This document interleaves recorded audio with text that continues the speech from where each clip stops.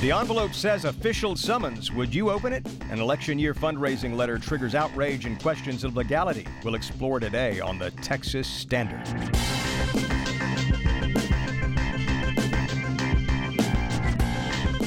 Texas Standard is a production of KUT Austin, KERA North Texas, Houston Public Media, and Texas Public Radio in San Antonio, with support from Rand Group. Software delivered as promised. No surprises. I'm David Brown. Our era of political coarseness and division. How will historians see us tomorrow? Pulitzer Prize-winning author Doris Kearns Goodwin tells us how history may be able to help us get through our times today. Also, a breakthrough curriculum for Latino-Latina studies. Electric scooters swarm the streets of Texas' big cities. Some see them as a public nuisance. Could they signal better times for Texas bicyclists? And the tale of the last town crier, all today on the Texas Standard. No matter where you are, it's Texas Standard Time on this Tuesday, September 18th, 2018. I'm David Brown. Senator Ted Cruz may be sensing a serious turning of the tide on the question of a matter Republicans recently wrote off as a foregone conclusion, namely the outcome of the nomination of Brett Kavanaugh to serve on the nation's highest court. Only a few days ago, it seemed Republicans had the votes and his confirmation all but a fait accompli. Now, Senator Cruz has joined the ranks of a handful of other Republicans calling for a slowdown in the train barreling toward a confirmation vote. Yesterday, Cruz's senior Texas colleague in the Senate, John Cornyn, acknowledged the allegations made against Kavanaugh by California professor Christine Blasey Ford, who has now come forward to allege that Kavanaugh sexually assaulted her at a party when the two were in high school in the early 80s, charges Kavanaugh vigorously denies. But Cornyn stopped short of calling for the Senate Judiciary Committee to hear testimony on the matter. Not so Senator Cruz, who now says the accuser should be allowed to testify before the panel. The Texas Tribune reports that Cruz's call has thrown the confirmation process into chaos. Cruz, as you likely know, is in a battle royale with Democratic Congressman Beto O'Rourke, who's fighting to topple the Tea Party Republican. And Cruz faces some complaints over his own campaigning. We'll be talking about that momentarily. But first, an update on our top story from Monday. We're learning more about U.S. Border Patrol agent Juan David Ortiz and his confession that he killed 4 people in what authorities describe as a serial killing. Ortiz is currently being held on a $2.5 million bond. Texas Public Radio's Joey Palacios reports the news has shaken up the city of Laredo. The shops in downtown Laredo are a few blocks away from the border. Residents here, like Miguel Sanchez, who works at a T-shirt printing shop, say the murders are tragic. It was shocking. You don't really hear that type of story here in Laredo often. At the Webb County Sheriff's Office, Chief Federico Garza provided a timeline of Ortiz's murders. All the victims were defenseless, and at one point Ortiz was able to gain their trust and then viciously shot them. Melissa Ramirez was killed on September 3rd. Claudine Loera on September 13th. Humberto Ortiz and an unidentified person were killed last Friday night or Saturday morning. All of them shot in the head and left on the side of the highway. Police were alerted when a woman escaped from Ortiz Friday night before his last 2 murders. Ortiz was arrested at a hotel. And what he was going to do, he was trying to commit suicide by cop. He was going to try to use his phone to make it look like it was a weapon. Webb County District Attorney Isidro Alanis says Ortiz knew his victims through the sex worker and drug use communities and had been in contact with them several times. People want to know why did he do this, and we are seeking to try to put the pieces together to figure out why and how come he targeted this certain community within Laredo. Ortiz has been placed on indefinite suspension by U.S. Customs and Border Protection. Carla Provost is the national chief of the Border Patrol. She says she doesn't want this to be a reflection on the entire force. These are horrific crimes, and this was one rogue individual. Ortiz isn't the first Border Patrol agent to be arrested for murder in Laredo. Earlier this year, Agent Ronald Anthony Burgos Avilas was arrested for killing a woman and her 1-year-old son.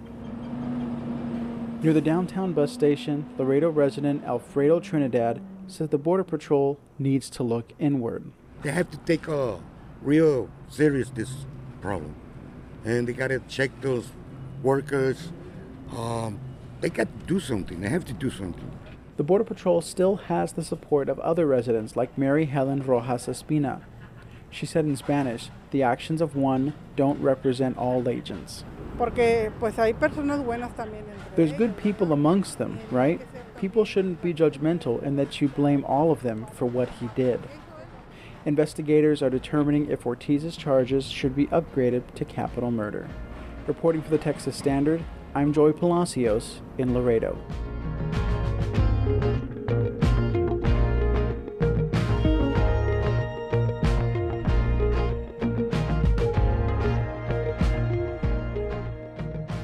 Over the weekend, a Twitter user posted a picture of the front of an envelope that contained a letter sent out as part of fundraising efforts for the Ted Cruz campaign.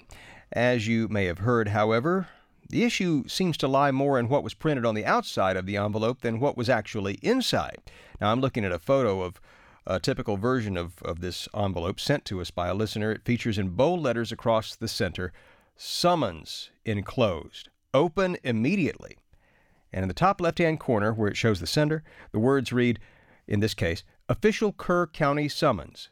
Voter Enrollment Campaign Division. Ted Cruz for Senate 2018. Now, if you got such a letter, you might think you were being summoned to court. Or would you see right through it?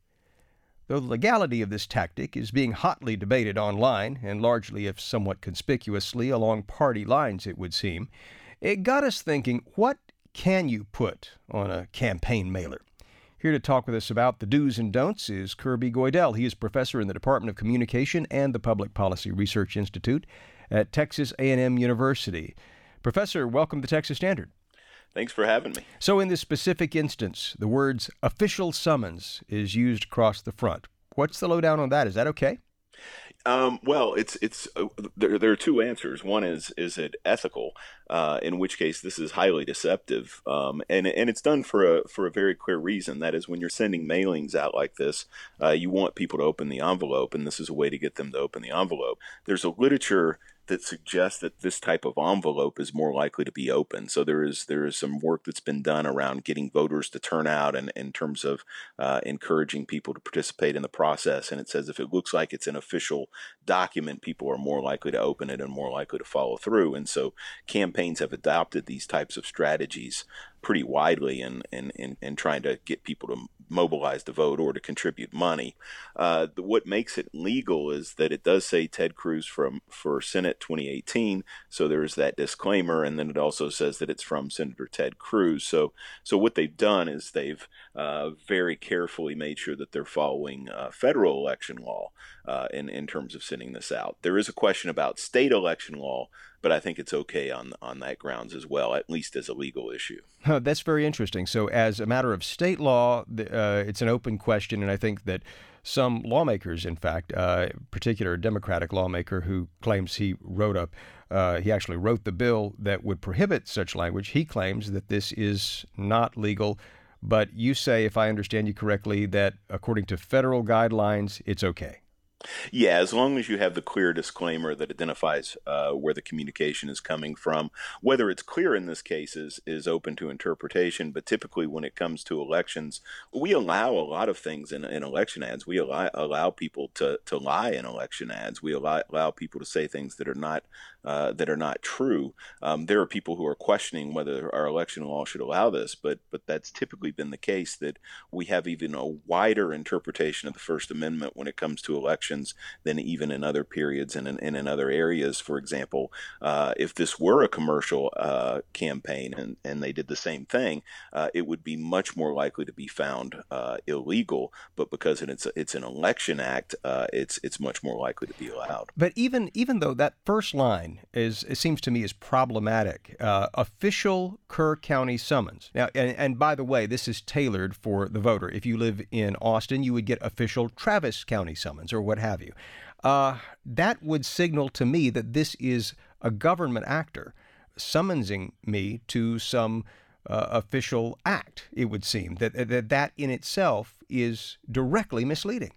Yes, and that's absolutely the intent of this mailing. The intent is for you to think that it's an official summons so that you open it up, even though it is highly deceptive, even though it is ethically questionable as a matter of federal election law, I think this is they've walked the line. You know, it seems like I recall Ted Cruz getting caught up in an earlier controversy, somewhat similar during the presidential campaign. Yeah, and in Iowa in 2016, Ted Cruz was sending out letters that identified how an individual had voted and how their neighbors had voted and their level of participation, and it was set up to show that it indicated a voter fraud problem or a voter violation problem to the voter, and it encouraged them to come out and vote in the Iowa caucuses and to do so to improve their score on this voter score card that they had, and that if they did so, they would have a higher score after the election and that they were going to follow up. This fits in with some social science research that shows that this type of social pressure really gets people to participate. But there is no actual voter score that, the government's keeping tabs on who's voting for whom, right? Yeah, no, not at all. It was a gimmick. It was a deception in trying to encourage people to come out and vote and to get mobilized and to come to the caucuses and support Cruz. So it's legal for them to have this deception as long as it says Ted Cruz campaign for Senate. That's that sort of thing. Yeah, that's my understanding of the federal election law, and that allows them the out. There's a separate question about ethical, and the voters should actually weigh in on this and decide whether this is something they're willing to support or not. Kirby Goydell is professor in the Department of Communication and the Public Policy Research Institute at Texas A&M University. Professor, thanks so much for speaking with us. We sure do appreciate it. Thanks for having me on.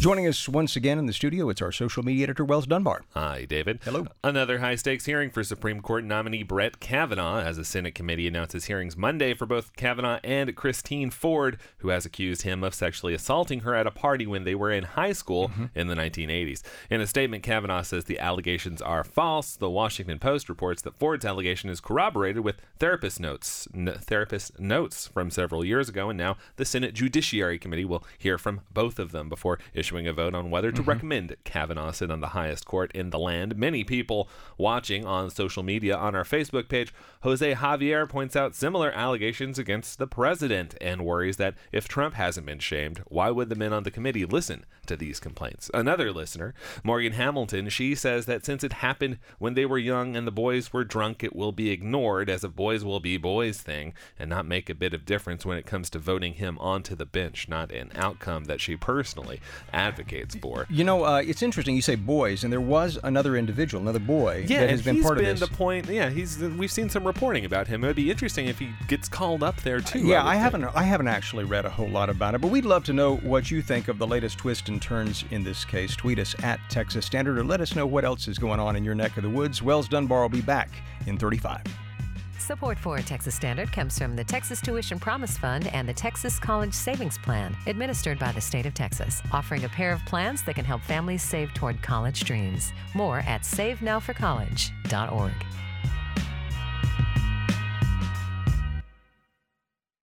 This is the Texas Standard. I'm David Brown.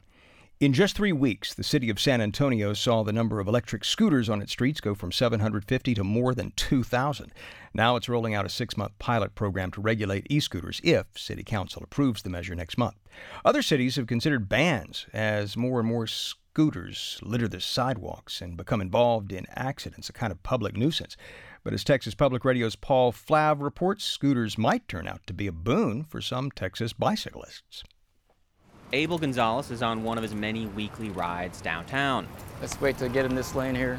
We'll go into Scooter Central. Across from the Alamo, the Swell Cycle employee points at 2 young men on electric scooters going up Houston Street. The 2 men avoid stopping at a red light with a legally questionable maneuver. That's a classic move, absolutely. So they'll go straight from the street to the sidewalk to the street. It's fair to say that Gonzalez and many cyclists don't like scooters that much. It's hard to find somebody who, besides a tourist, who would say they're not annoying. But having cycled across San Antonio for more than 30 years, he loves a good bike lane. Now this is awesome here. Gonzalez rolls up Main Street in the well-marked bike lane with patches of bright green with a smile on his face. You feel a sense of, this is my space, and that's the car space. After a few short blocks, the lane ends. and Gonzalez is back among the cars. Take a ride up here and then work our way back. Yeah. For years, San Antonio's struggled to build bike lanes. A 2011 city report said San Antonio had 80% less bike infrastructure than average American cities. After 5 years of spending around $1 million, and last year gaining $450 million in money for safer streets and sidewalks, many think it's going the right direction, but still has a long way to go. So, to get more bike lanes, the cyclists may need to learn to love scooters. Scooters are waking a lot of people up to the car-centric design of city streets nationwide. Probably weren't using a bike, so there's more people using other modes. Scooter riders may become advocates asking for safer lanes, says Art Reinhardt, assistant director of the city's Transportation and Capital Improvements Department. In general, they're adding to a new mindset. We need to have safe facilities for things other than cars. Bike Texas Executive Director Robin Stallings wants protected bike lane networks in cities. But he's not sure this pressure from scooters will get it done. There's also just as likely to be some pushback against this new technology. Scooter companies can be powerful allies in fighting for infrastructure, says Bike San Antonio's Janelle Sturbentz. Yeah, we reached out to Lime Bikes and Jump Bike. They're very receptive and supportive of us. Sturbentz wants protected bike lanes down Broadway, and some scooter companies have endorsed the plan. In addition, Bird Scooter says it gives $1 per scooter in a city back each day for better streets. The company Lime partnered with Bike Austin to do traffic safety classes, and in an email they said they believe their scooters make people more receptive to bike or scooter lanes. At the busy street corner of Houston and St. Mary's downtown, more than a dozen scooters pass over the course of 20 minutes. Nearly all of them are on the sidewalk. I prefer to ride on the street. Andrew Flores lives and often works downtown for USAA. The young urban professional is what the city has been pushing for to create density downtown. Flores worries about safety, and with good reason. 341 pedestrians were brought to San Antonio trauma centers after being hit by cars last year. 98 cyclists joined them after crashes. He sees the scooter trend as adding a lot of people to the fight for shared streets. Cyclists have always kind of been fighting their own fight, but I think now with scooters, the cyclists kind of have a bigger crowd who's kind of fighting for those protections of shared space on the streets. It's too early to tell what impact scooters will have on San Antonio's roads, but it's obvious they're already changing the way a lot of people think. In San Antonio, I'm Paul Flav for the Texas Standard. Support for coverage of business on Texas Standard comes from Texas Mutual Insurance Company, a workers' comp provider ensuring compassionate care for injuries of every size at businesses big and small. Learn more at WorksafeTexas.com. And you are listening to the Texas Standard. It's inevitable. Many of the objects and institutions we rely on today will eventually fade from use. Consider the typewriter, or the milkman, or the subject of a story the Texas Standard's Michael Marks brings us today. So, Michael, where does this start exactly? Starts in San Antonio in the early 20th century, so a pretty noisy place. Sounds like. The city's growing, modernizing at this point. Now, between 1910 and 1930, the population of San Antonio more than doubled. Here's Mariah Pfeiffer. She's a local historian in San Antonio. If you look at historic pictures of downtown, you see this incredible mashup of cars, horse carts, and trolleys, and pedestrians. It was a bustling place. But above all this noise, of all this progress, there was one sound you could hear above everything else. And that was the voice of Julius Myers, known as the last town crier in the United States. I always thought of town crier as kind of a medieval profession or something. How long did this guy hold on? He actually held on until about 1928. He was born in New York in 1868 to German immigrants, came to Texas, started a family and a grocery business in Luling, but then he got into advertising, moved to San Antonio, and there he became a town crier. Here's Mariah Pfeiffer again. He's renowned for riding his horse through the streets and handing out flyers or calling out the news. He was impossible to miss. The man's nickname was Megaphone Myers for this big, booming voice. And he and his horse Tootsie would go up and down the streets in San Antonio wearing whatever costume was appropriate to advertise a baseball game or a produce stand or Josky's department store, for example. You know, he'd give you the news of the day, too. He'd announce charitable events, things like that. And for about 15 years, he's this really beloved community figure. But things change in 1926, where even in San Antonio, town criers apparently had outlived their usefulness and were irritating the general public a bit. So in December of 1926, the San Antonio City Council issues a ban on town criers. And the culprits here, David, are two technological advances that you happen to be particularly fond of. The automobile and the radio. So as more cars filled the streets, drivers weren't too happy about a town crier slowing down traffic, and commercial radio gave businesses a more efficient way to advertise than one man on a horse downtown. So I guess that was it for Julius Myers, town crier, right? Almost. Not quite.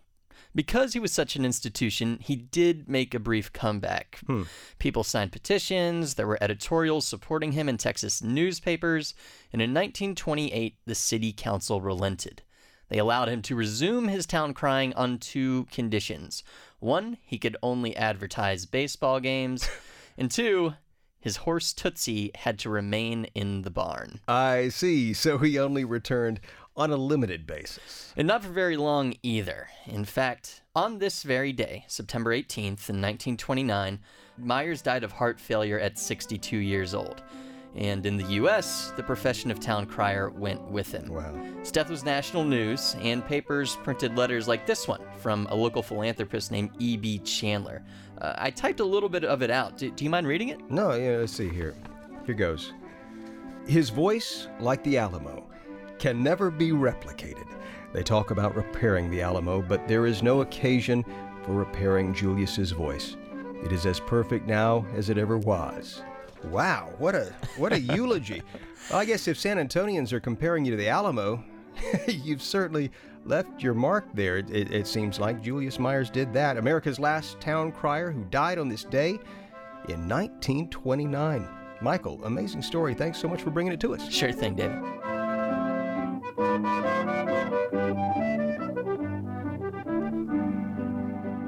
"29 past the hour.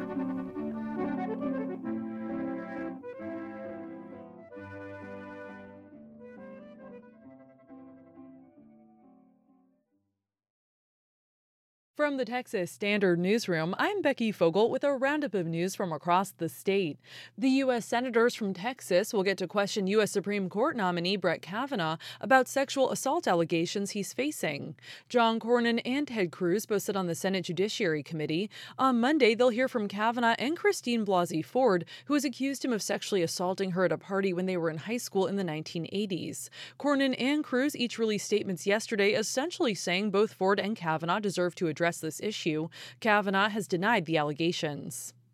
An app a Houston web developer created is helping people in the Hurricane Florence-ravaged Carolinas. Houston Public Media's Florian Martin reports. When Harvey hit over a year ago, Matthew Marchetti created Crowdsource Rescue, an app that connects helpers with those in need of help. Since then, the web developer has activated it for several other disasters, including in Mexico and the Philippines. Marchetti says it has to be adjusted according to the disaster. With Hurricane Florence, we knew it was going to be flooding. We knew it was going to be some water rescues as well as some large animal evacs. And we would ask people basically, like, what are your resources around that? Marchetti says during times like this, he works 16 or 17 hours a day. At last count, he says the app has facilitated about 1,700 water rescues and wellness checks during Florence. In Houston, I'm Florian Martin. South Texas is getting a break from more than a week of heavy rains. The region has seen multiple rounds of showers and thunderstorms over the last 7 to 10 days. Just this past weekend, the coastal Bend area was hit with about 10 inches of rain. Greg Heavener is a meteorologist with the National Weather Service in Corpus Christi. He says South Texas has gotten so much rain this month, the ground is saturated with water. Any additional rainfall that falls on top of a very, very wet ground it can't absorb it, much like a sponge. The sponge is already full. So all that water basically runs off across roadways, into the rivers, into the streams, can cause them to rise rapidly. Heavener says by Thursday or Friday, the area will likely see scattered showers and thunderstorms return. The adventures of Pete and Pete reach a climax today in the final round of a special election for Texas Senate District 19.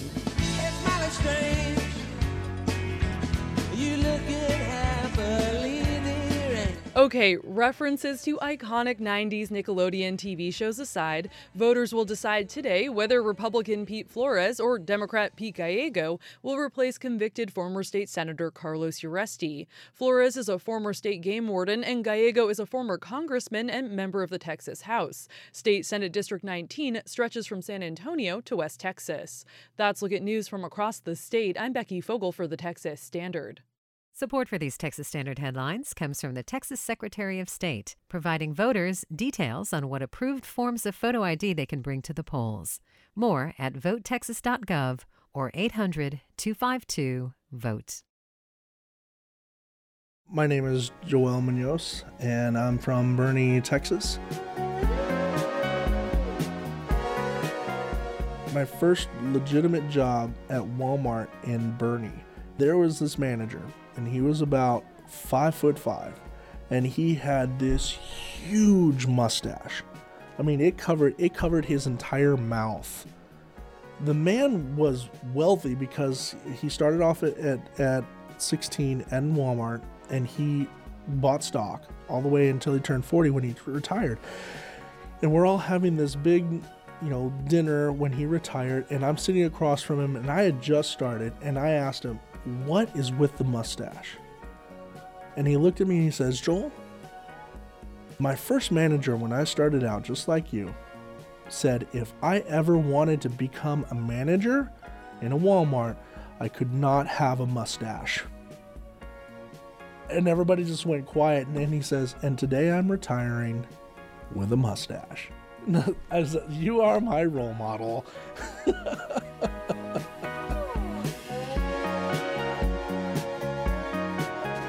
My name is Joel Munoz. I'm from Boerne, Texas, and you're listening to the Texas Standard.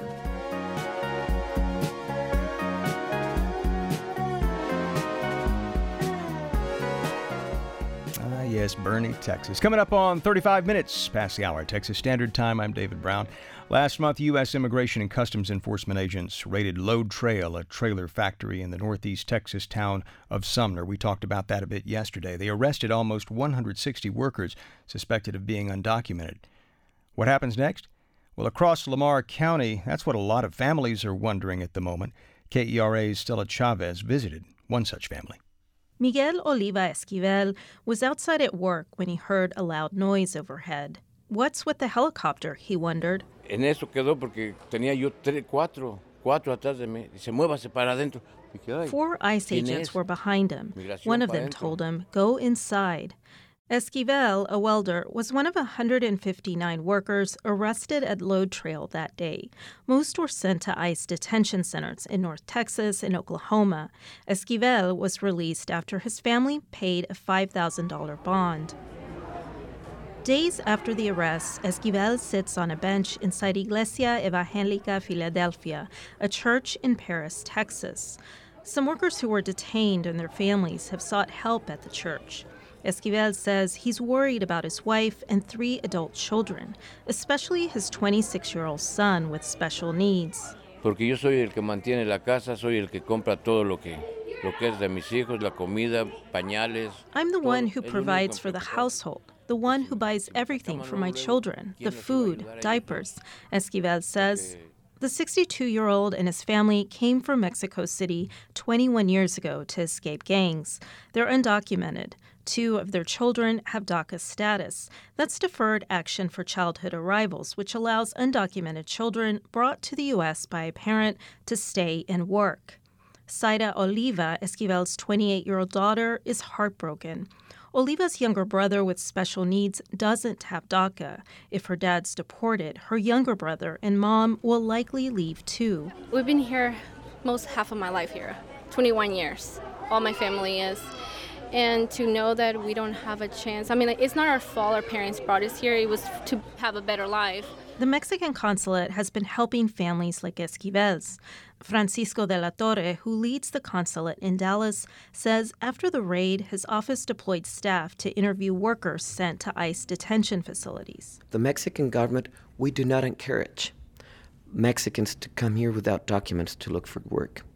But we have the moral and the legal obligation to protect their legal rights, to protect their human rights. With no disregard of the legal status they have human rights. Since the immigration raid, Oliva says some immigrants in Paris and Northeast Texas are afraid. Her parents ask her to run errands for them. De la Torre says he's heard similar stories. The word is fear. Many people are in fear. Many people are thinking that ICE is still knocking doors there. We know that's not true. But people tend to believe what they hear in the streets. Despite the raid, Miguel Oliva Esquivel has no regrets. He says he came to the U.S. for his children. His daughter is hopeful. I know we did it, I guess our parents did something wrong, but they're not here to hurt anyone. They're just here to better our lives and have a better future. Zaida Oliva says she prays the judge who hears her dad's case is compassionate and lets him stay in the U.S. In Dallas, I'm Stella Chavez for the Texas Standard. And Stella will be following Esquivel's path through the immigration system. His first court date is tomorrow. That's Wednesday in Dallas. Support for Texas Standard comes from Texas CASA, advocating for a safe and positive future for all Texas children in the child protection system. Volunteer information at becomeacasa.org. Every child has a chance. It's you.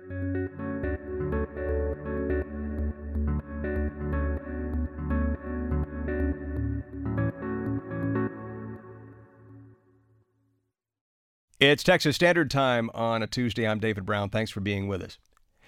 In this age of Twitter-fried toxic politics, it's interesting to try to imagine how historians might someday look back on this era in American history. To call it turbulent seems almost understatement, at least through our current lens.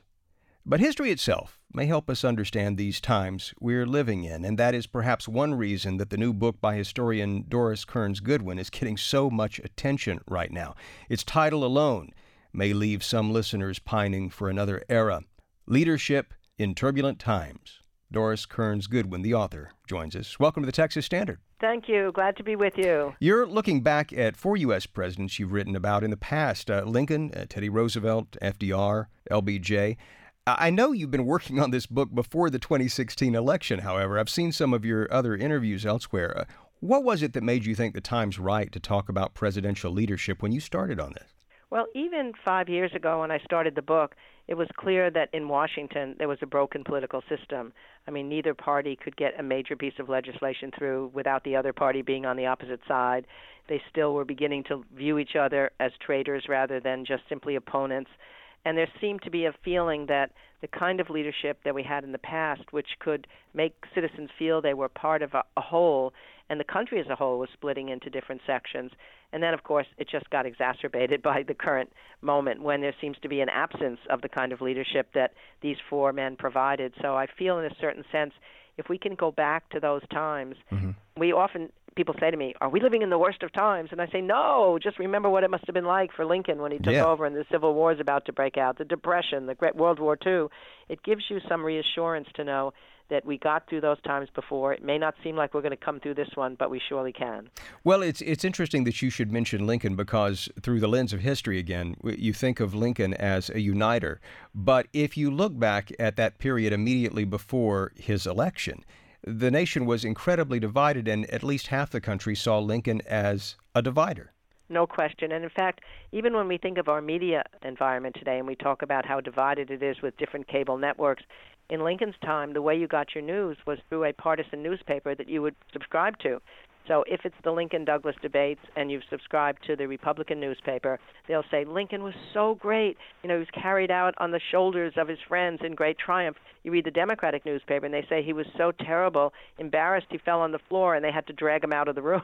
Right. So there was that sense, you're absolutely right, of the North and the South, of different parts of the country feeling very different about the central issue of the day. So we've been through that, that's for sure. But even if you take it to FDR and you think about, say, 1935, 36, the court packing controversies, that sort of thing. Again, we were a very polarized place, were we not?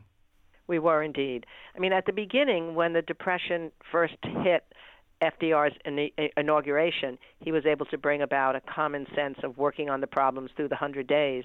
But by the end of the 100 days, when he started to have systemic reform, then you began to see that split form. So it's important to remember these things, because we think sometimes now that we're in a situation where we can't get something done, and we need some changes, I think, in our political system. But as FDR said, problems created by man can be changed by man. It's not like these things are out of our control right now, although it feels that way sometimes. So how do presidents provide leadership as you define it? Well, I think what it depends upon is they have to be fit for the time that they're in. I mean, think of LBJ. I mean, he was a legislative wizard. He comes into the presidency after JFK's assassination, and he knows that everything's been stuck in the Congress. I mean, again, we think about this only happening now, nothing getting through Congress. There hadn't been a major piece of JFK's legislation that had gotten through. And because he knew how to deal with the Congress, that very first night after JFK is dead, he starts talking, I'm going to get a tax bill through first, then I'm going to get civil rights, then I'm going to get voting rights, and then I'm going to get Medicare, and then I'm going to get aid to education. And he was able, because he knew those congressmen, he called them at 6 in the morning, he called them at noon, he even called a senator at 2 a.m.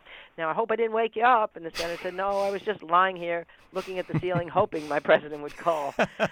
So he had the skills that were needed at that time. I mean, he's still the most interesting, formidable character I think I've ever met. And similarly, FDR had the skills of being able to talk to people on the radio with that voice that allowed them to feel he was their friend. He was talking to them in their living room. Teddy Roosevelt had the skill to deal with the Industrial Revolution era and channel all that negative energy that surrounded people feeling like the country was changing in ways they didn't like into moderate reform that took away some of the worst aspects of the industrial order. So it depends on the person having a set of skills that fit the needs of the time, and all four of those did. But what if, I mean, it's interesting because you talk about the needs of the time, and it seems like in some sense you can say that the crisis, which brings about the need for leadership, is what makes these presidents leaders. And yet there are a lot of people listening, thinking about modern times and thinking, what if the crisis is the purported leader? What if instead of someone responding to the crisis, what we're talking about is one that's created by the president himself? Yeah, that's a very different situation. You're right. In all these other cases, there's a real crisis in the country. And, for example, Buchanan wasn't ready for it in the way Lincoln was. But we did have, before even President Trump, we have a polarized country. We have people in one section or one class or one race looking on the other as the other rather than as a fellow citizen in many ways. And that's the one thing that Teddy Roosevelt said would be the rock of democracy would founder if that should happen. But then the crisis can be exploited or made worse as a result of the leadership that's there, or the absence of the kind of leadership that heals things and brings people together. You know, if I'm not mistaken, you've written about all of these figures in the past, and this seems to me almost like a greatest hits collection, but obviously you're focusing very much on this aspect of leadership, and I sense that at the end of these profiles, you're sort of sending a message about what the takeaway is. Have we lost the lessons of history? Is that something you're trying to get back to, or am I missing? What I feel so passionate about right now is that we have to remember what genuine leadership looked like. You know, persons who had humility, who had empathy, who created teams that worked together, and they shared credit with the team and they shouldered blame.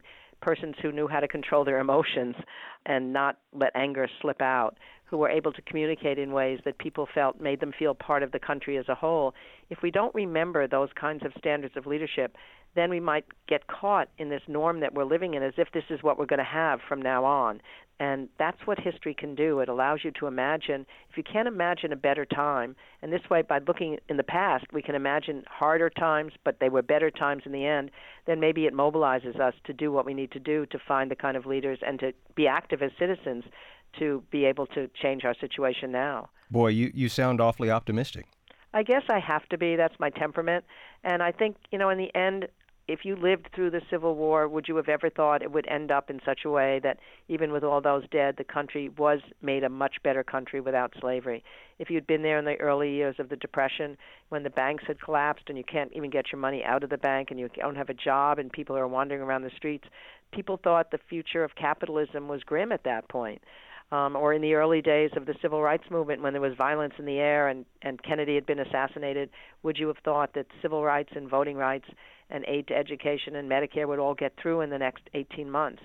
So things turn. I guess the older you get, and I'm older now, the more you see that things come and turn. And I think America's strength is not as weakness as we sometimes think. Historian Doris Kearns Goodwin is a Pulitzer Prize-winning author. Her new book, Leadership in Turbulent Times, is out today. Doris, thank you so much for your time. It's a real honor and privilege. Thank you very much. I'm glad we could talk. Support comes from Texas Children's Hospital, focused on outcomes and care, and providing treatment to kids in the Lone Star State and beyond for more than 60 years. Texas Children's Hospital, personalized care for every child. More at texaschildrens.org.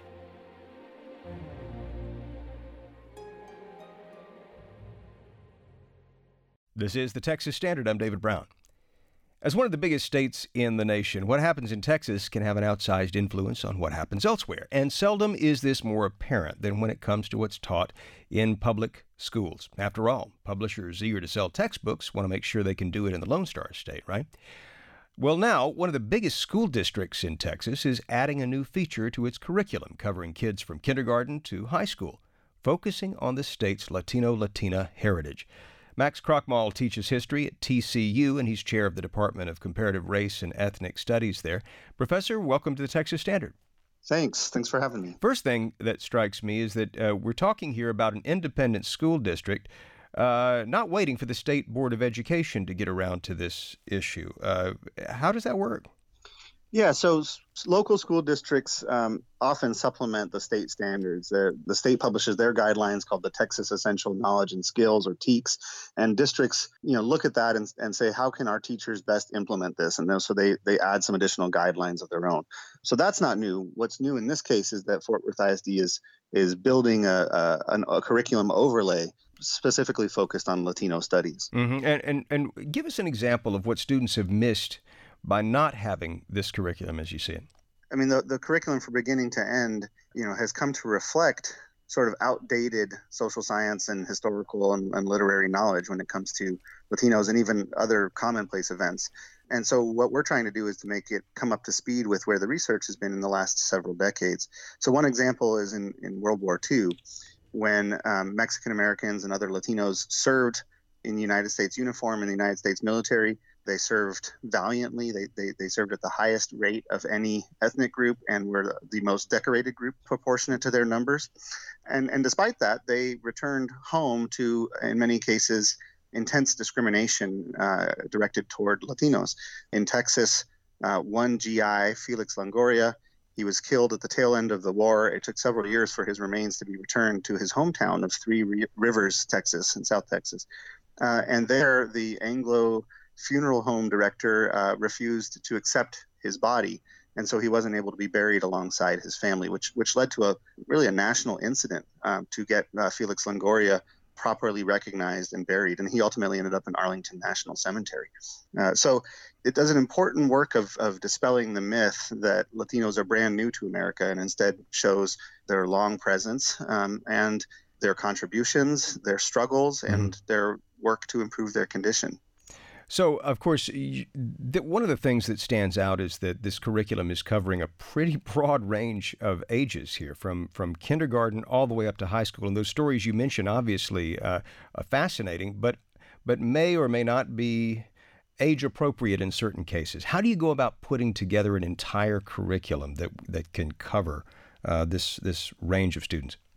Yeah, so we're working with a large team of researchers, of scholars here at TCU from a variety of fields, including a couple of education scholars who will be doing precisely that, helping those of us with more sort of subject expertise place our work into the appropriate grades for primary and for secondary. And we have specialists in each of those areas. And of course, the district's curriculum staff will also be working with us toward that end.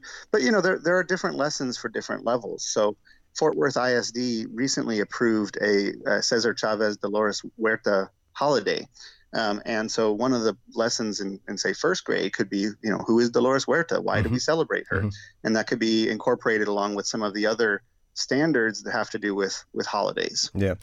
You think about Fort Worth Independent School District, 62% Hispanic, as I understand it. And, you see similar figures all over Texas. In fact, sometimes those percentages run much higher. Where do you see this curriculum going? Are you thinking toward expanding beyond Fort Worth? Well, we're starting out with this contract that we've been awarded and the work we want to do here in our local community. But it would certainly be my hope that other districts would see what we're doing here and want to emulate it or reach out to us for help, that the State Board of Education as a whole would see, why it's important to make Latino studies not just an elective, but an integral part of how we teach social studies and even language arts and other fields. So, we hope it inspires similar action in other places. And as I understand it, this is going to be rolled out next fall in the 2019-2020 school year. Max Krochmal is one of the leading figures behind this new curriculum. He teaches history at TCU, and he's chair of the Department of Comparative Race and Ethnic Studies there. Professor, thanks so much for speaking with us. Thanks for having me. It's good to be here. And you are listening to the Texas Standard.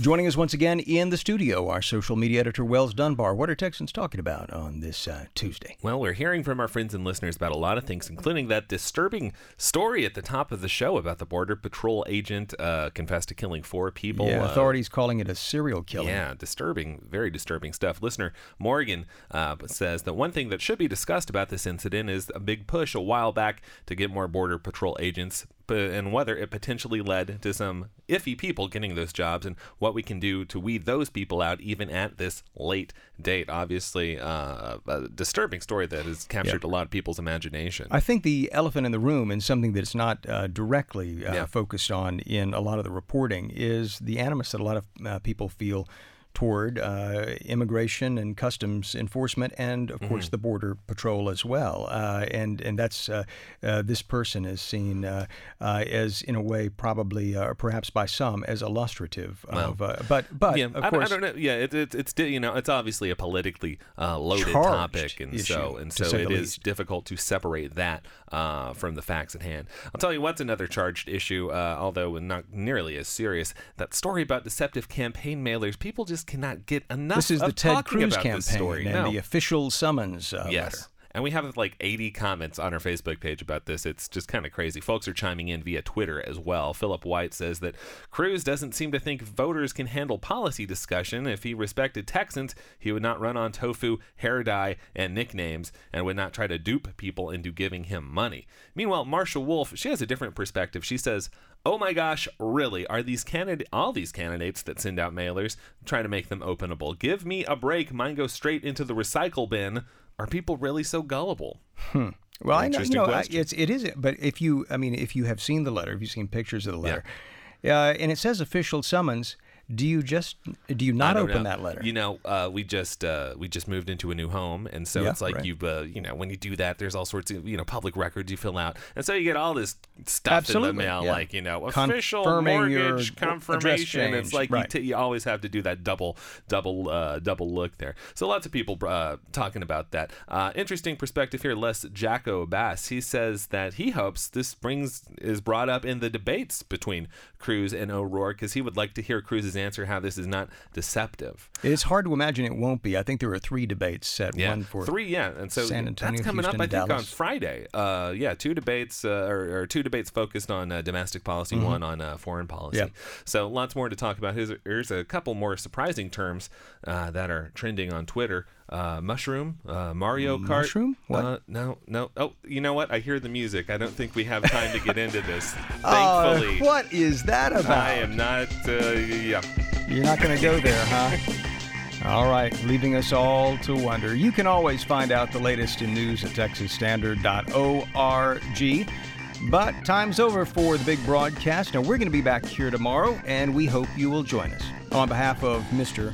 Dunbar here and the rest of the Texas Standard crew, I'm David Brown, wishing you a terrific Tuesday.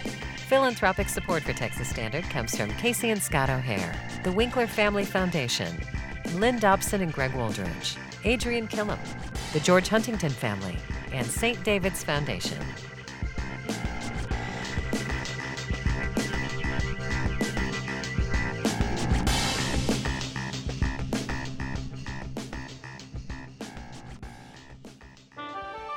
PRI, Public Radio International.